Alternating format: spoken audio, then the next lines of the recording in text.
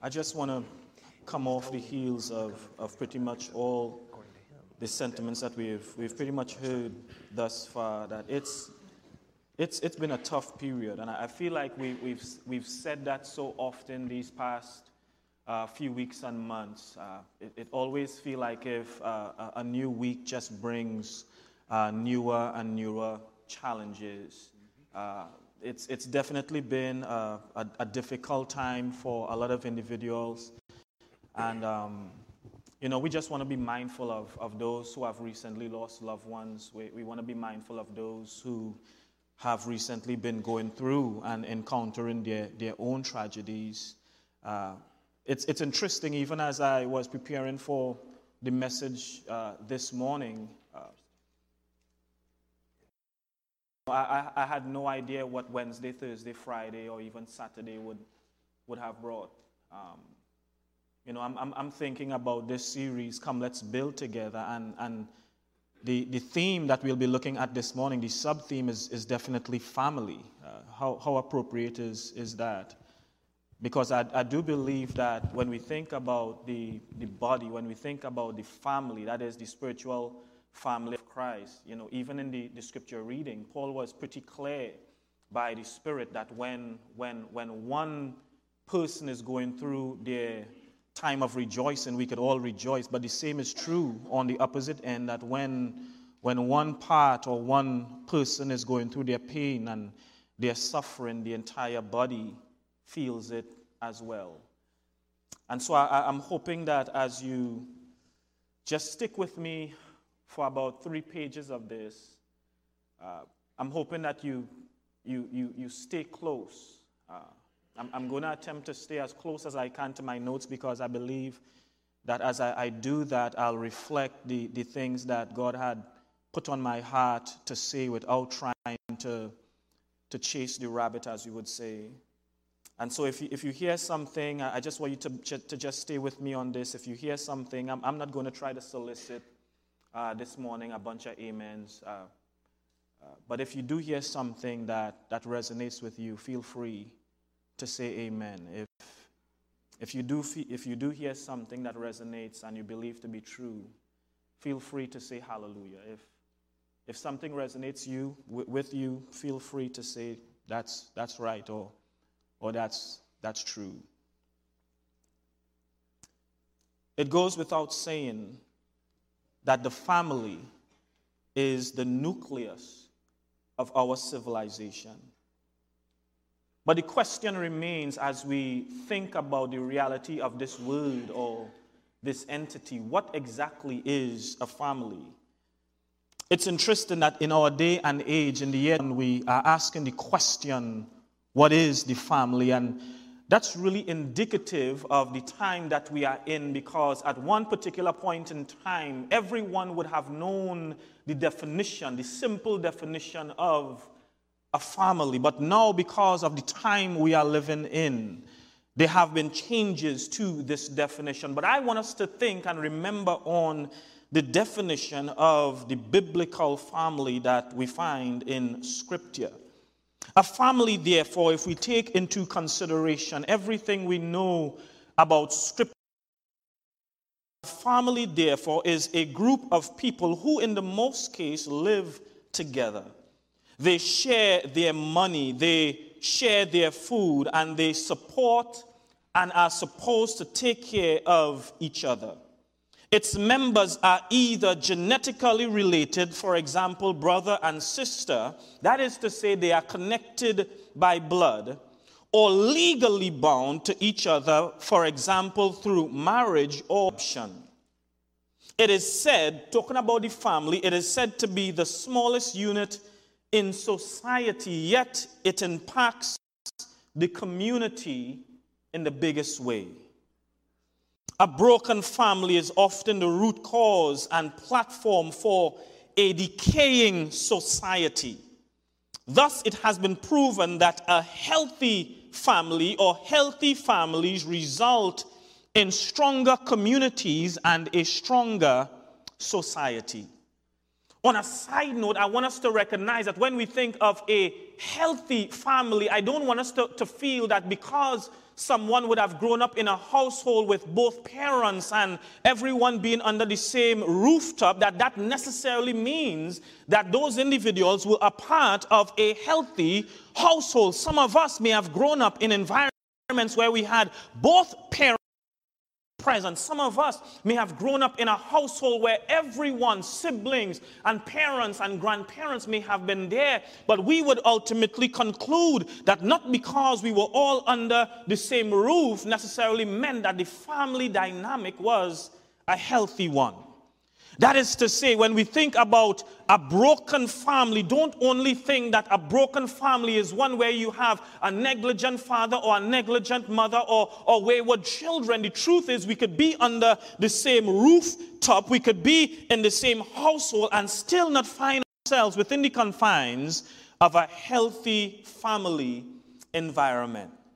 So it is said once more that the family, though it is the smallest unit in our society, it impacts nonetheless our community and our society in the biggest possible way. The same is true for the family of God. The same is true for the church, in that strong and healthy families often result in healthier churches. But to understand the reality of the family, we must look at this from a twofold approach. Number one, we must recognize that the family first, as we look at the family, it is first seen within light of a physical representation. This aspect of family is where one's relationship with his or her own relatives greatly influences and impacts their contribution to the community of the saints. This is especially true if all the members of the household are members of the church, whether nuclear, extended, or a single-parent household. Even where someone may be the only member of the church in their representative physical family, their relationship with their family still can and often does create an impact negatively or positively on the church. That is to say, when we think about family, I need for us to recognize that we do have to approach the family from first a physical standpoint. We are all a part of our own physical families. And whether or not our families find themselves as members of the body of Christ, the truth is when we think about the importance and the impact of our physical families, the way that we connect or we are disconnected with our own families impact on our witness to the church and to those outside of the church. And so when we think about the reality of our lives and our relationship with our own physical families, it could greatly impact our ability to connect with and to evangelize and to disciple individuals who are outside of Jesus Christ. So Paul, when he writes concerning various things in Scripture concerning the family and the importance of the family, notice what he says in 1 Corinthians chapter 3 as he gives the qualifications. An elder's family life greatly impacts his ability to not only become an elder, but also to be a good leader within the confines of the church. For if a man cannot take care of his own household, how can he take care of the household of God? That is what Paul would conclude. So the way that we are with our physical families can greatly impact the leadership. In Ephesians chapter number 5, from verse number 22 through 6 and verse number 1, Paul outlines this relationship, this dynamic that ought to exist within the confines of the family. He talks about wives submitting to their husbands. He talks about husbands loving their wives. He talks about children obeying their parents. And he is talking about all of this really within the confines of what actually ought to take place within the church. But he pairs up and he aligns what happens in the physical household with what's actually taking place in the spiritual one. So that is to say, the way that we connect with our physical families in on our reality of the church. So when we think about it, he goes on in verse number 32 of Ephesians chapter 5, again to help us understand that he is not talking just mysteries with regard to something out in the air, but he is using this as a barometer even as he speaks concerning the church. But not only do we recognize this from a physical standpoint, but Paul, or the importance of the spiritual family of God. This, as we develop this quick definition, this spiritual family is the body of baptized believers, those who have been saved and added to the kingdom, added to the body of Christ, according to the book of Acts chapter 2, verses 38 through verse number 47. It is this family that we are strongly encouraged to give preference to and to seek first, according to Matthew 6 and verse number 33, where Christ himself would say, seek ye first the kingdom of God, the kingdom of heaven, and his righteousness, and all these things shall be added unto you. However, that does not give us license, even though the priority ought to be given to the spiritual things, the spiritual family. That does not give us license to neglect our responsibilities to our physical household. So Paul, as he writes again to Timothy in 1 Timothy chapter number 5, from verses number 1 through verse number 8, a focus on verse number 8, he encourages those there to understand that they need to be able to take care of those of their own household. For a man that can't take care of those of his own household, he said, they have denied the faith and they are worse off than the unbelievers. So in other words, as Christians, we need to have the ability, while taking care of our physical families, we need to find that ability to maintain a balance of where do I take care of my physical family, while also making sure that I put God and the spiritual family of God in the place that it is supposed to be. None would recognize this probably more than those who have found themselves as ministers. I can't tell you how many preachers that reality of putting the spiritual things of God first to the neglect of their own families. And as a result of that, it created problems for them, and it created problems for their families. Even though they were good ministers, they neglected to a great extent their own household. So I'm saying that while on one hand we need to take care of our physical family, and on the other hand I'm saying we need to put God's family as a priority as well. When we don't have, notice this, the protection, the security, and the presence of our physical families, it is the spiritual family that provides such. Anybody here grew up in a household, or maybe is still a part of a physical family that is disjointed and is broken, and there seems to be no real encouragement there? Well, this is where the spiritual family has a place for you, because where there is no protection in your physical family, where there is no security in your family, where they are not present and contributing in the physical family, this is where you are able to receive such in the spiritual household of God. If you can't get it among your blood people, you could get it amongst the spiritual ones.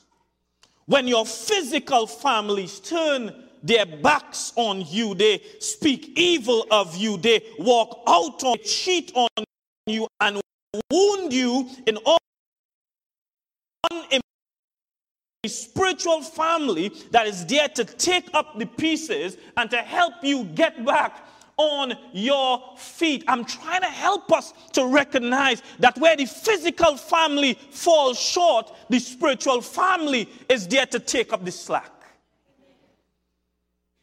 So when we think about the reality of the family, I want us to remember that it is the smallest unit of society, but it impacts our society's church, it impacts our church and our churches in the biggest possible ways.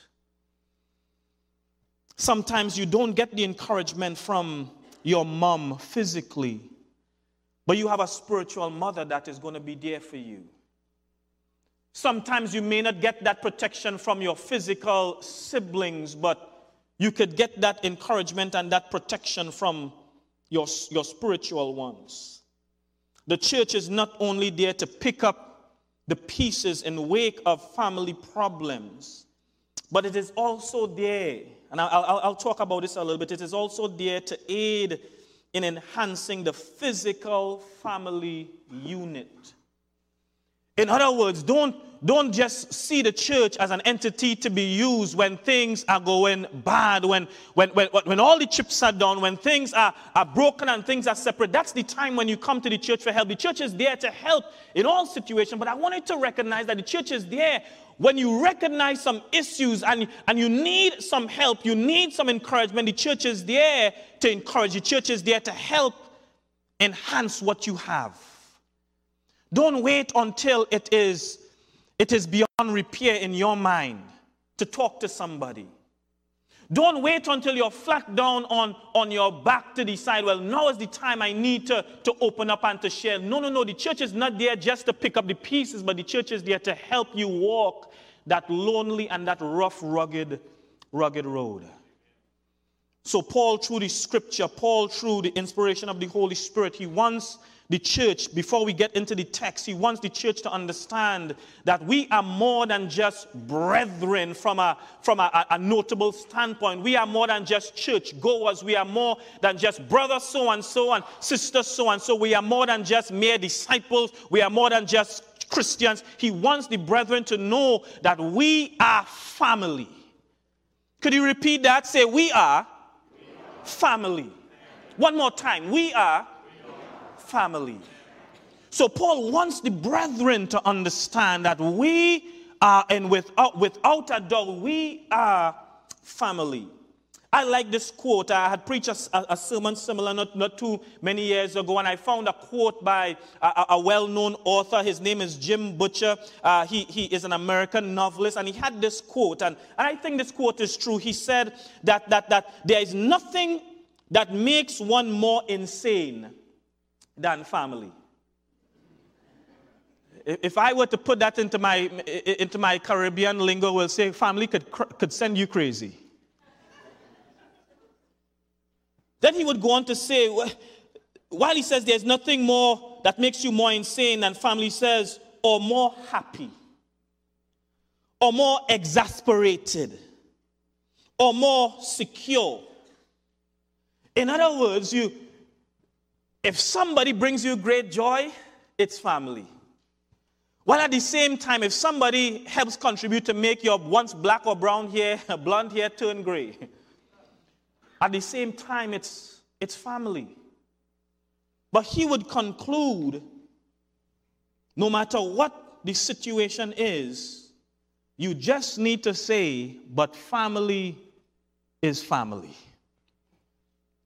Family is family. You might have a wayward son, but he's your son nonetheless. You might have a prodigal daughter, and hear me well, but she is your daughter nonetheless.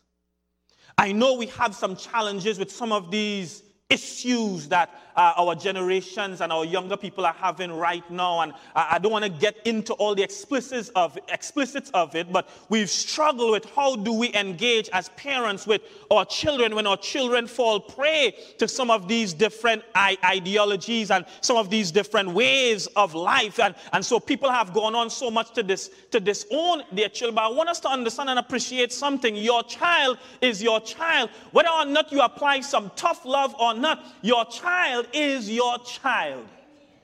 You may not agree with their lifestyle. You may not agree with what they're doing. You may have a stance that is totally different from theirs. But at the end of the day, that child is yours. That child is mine.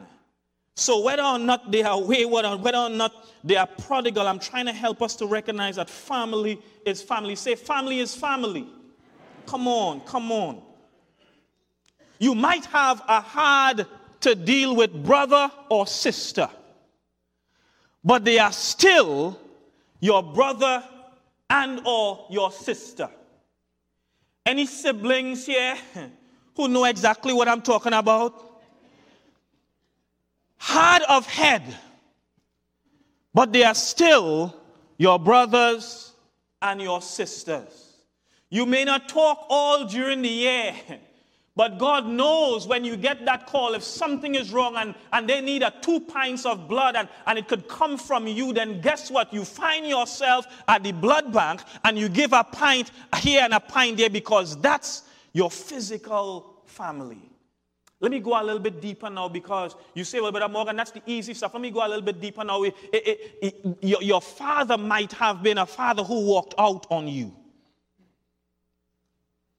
but he is still your father.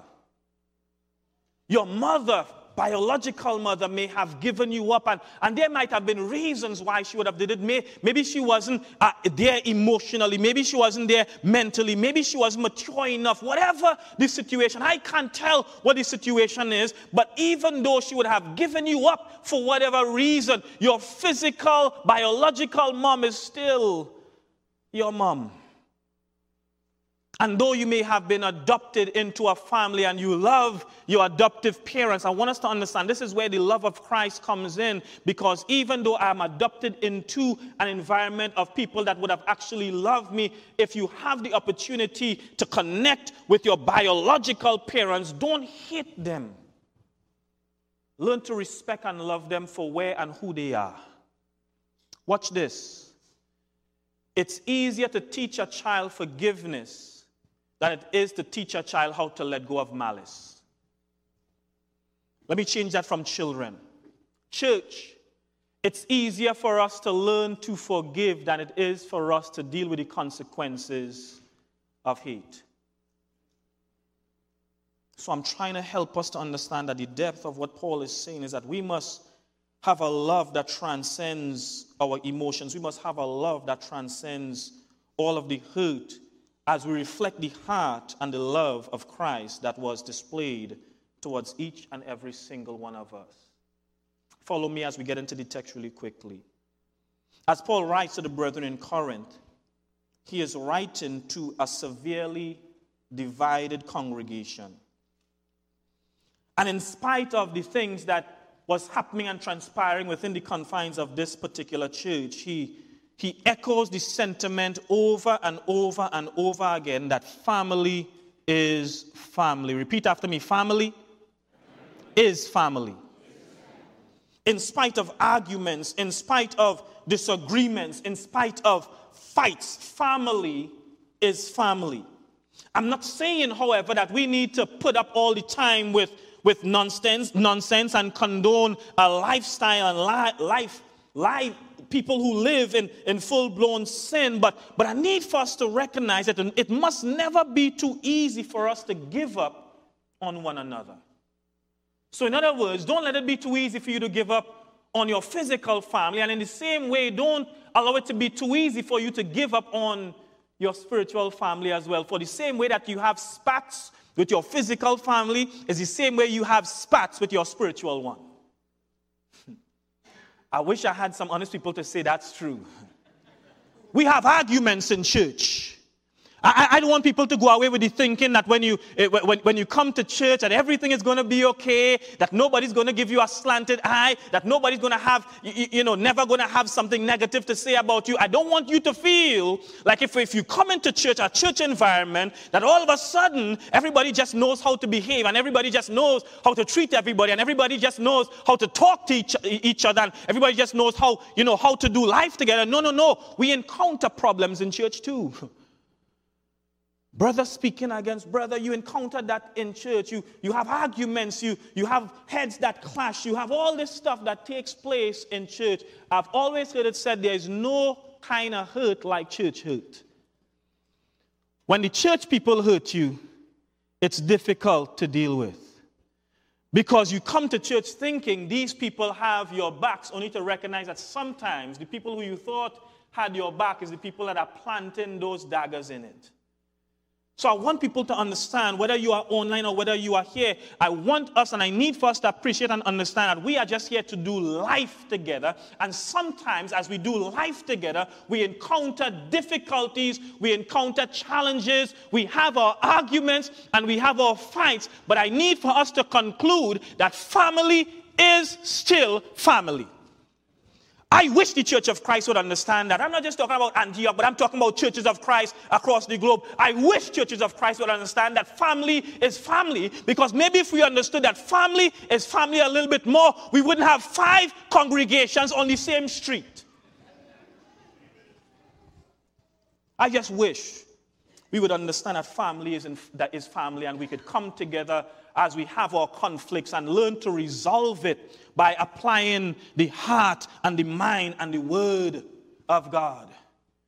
There are some things you could disagree on, but you don't have to break church for that.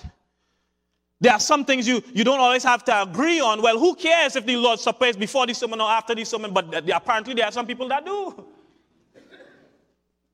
I'm just trying to help us to understand there are things, though we might differ on, it doesn't mean that we have to split hairs on. I just wish that we understood that family is family. Watch me as we conclude. I'm going to do this really quickly. There are 4 things in this text that I want us to appreciate. As Paul goes through this analogy and this simile of talking about this physical body, he's using the physical human body as a representation for the reality of how church life ought to be. And if you give me the opportunity, we'll be done in about 4 minutes. 1 minute for each point. So notice, as he goes through this entire analogy, he talks about, though we are part of this one body, we are in fact many members. So in other words, the physical body is classified as a body, a singular unit, but even though it's classified as a singular physical unit, the physical singular unit that is this physical body has various members or parts to it. You have fingers, and on a hand you might have 5, you might have 4, depending on how, what transpired to you during the course of your life. On your feet, on one foot you have 5 toes, on the other you have 5 toes, you have 2 legs, you have 2 arms, you have 2 eyes, you have a nose with 2 nostrils, you have 2 ears, and so forth and so on. There is one singular unit. You guys with me? But though there is one singular unit, this unit is made up of multiple parts or multiple members. Some you can see visually, and of course there are a bunch of parts and members that you can't. Could anybody see your heart physically? No. Could anybody see your lungs physically? No, but you could see my face. So there are parts of the body that you could see externally, but also there are parts of the body that you can't see that is covered by the comely parts. Watch this. So number 1, I want us to appreciate concerning our text. That is 1 Corinthians chapter 12, verses 12 through 26. 4 quick things, and the message will be yours. Number 1, though we are diverse or we are different, we are all members of the same family. You could say amen to that. Because though we are different members. There is no 1 or 2 members that are the same. You might look the same. Lance? you might look the same, Brad. But if you get to know Brad, you recognize that Brad and Lance are 2 different people. You might... There are no 2 members that are the same. So number 1, if you're taking notes, though we are diverse or different, I need for us to appreciate that we are a part of the same family. That's found in verse number 12. Moving right along. Not having the same function or gift, because I think this is sometimes where we have difficulty dealing with church life. Not having the same function or gift as someone else doesn't make us, you or me, any less a part of the body than we really are. Sometimes we equate our importance to the body based on, our giftedness. So this person seems to be more important because they have a particular role and function in the church, whereas I might deem myself not as important or less important because I don't necessarily have that role. I need for you to understand that even though you may not have a prominent role, it doesn't negate or lessen your importance to this physical, spiritual family of God.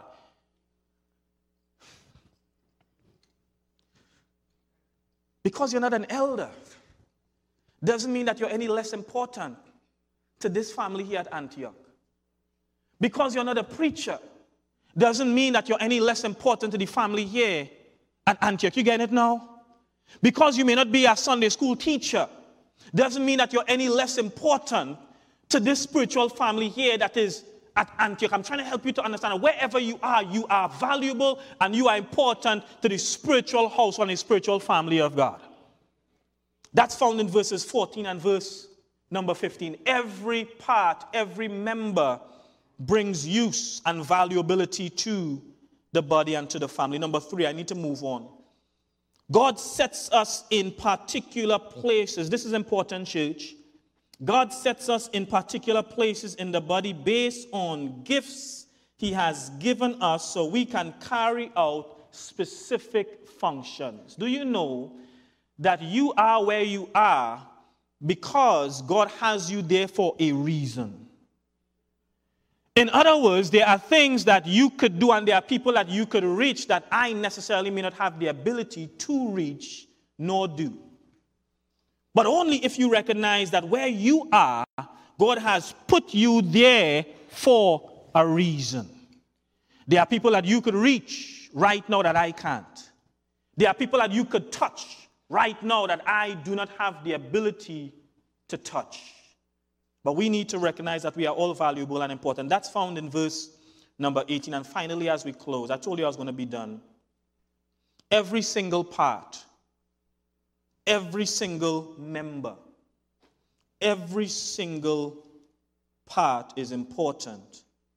And you are there, you are here for a reason.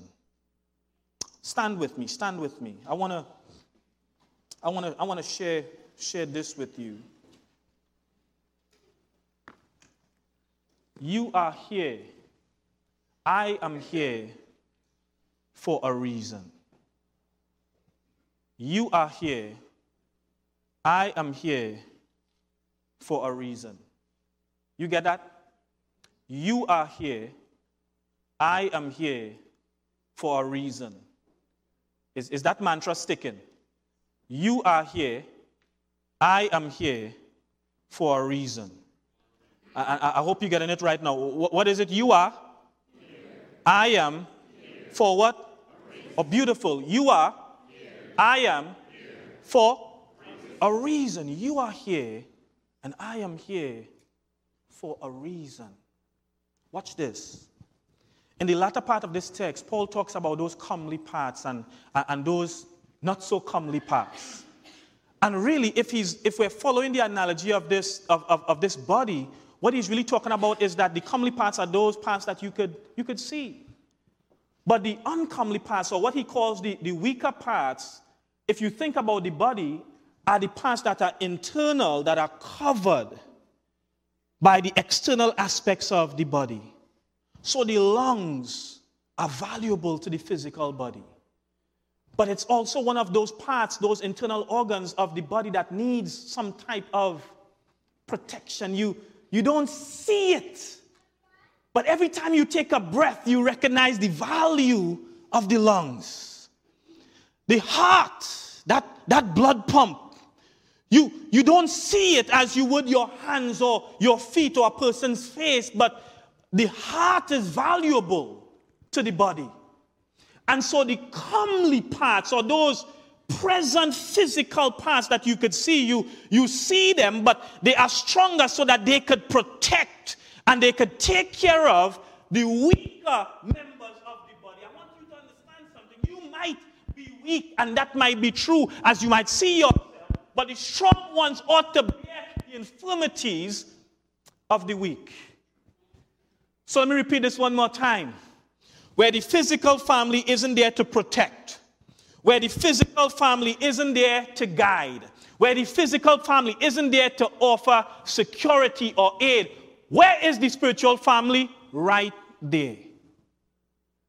Because we are, if you didn't know it, family.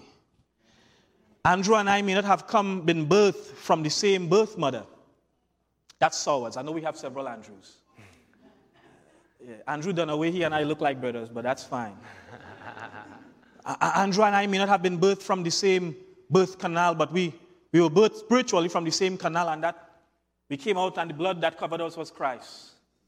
We weren't all blessed, some of us maybe to have good physical households that were healthy enough to really give us a good foundation in life, good husbands and good wives, and learn what it means and people in society. But God knows we were blessed to be born into a spiritual family where the Holy Spirit is able to be our guide and to give us the strength that we need to mature into the type of men and women that God would have us to be. We are family. Amen. So if you're there with me and you believe everything that was said and you understood everything that was said, say amen. Amen. Repeat after me one more time. Say, we are family. If you have a need, I want to encourage you to come forward and let it be known. We're going to have some elders here that would offer some prayer. If you don't feel comfortable making your way down and there is a brother or sister in the pew next to you that you don't mind just turning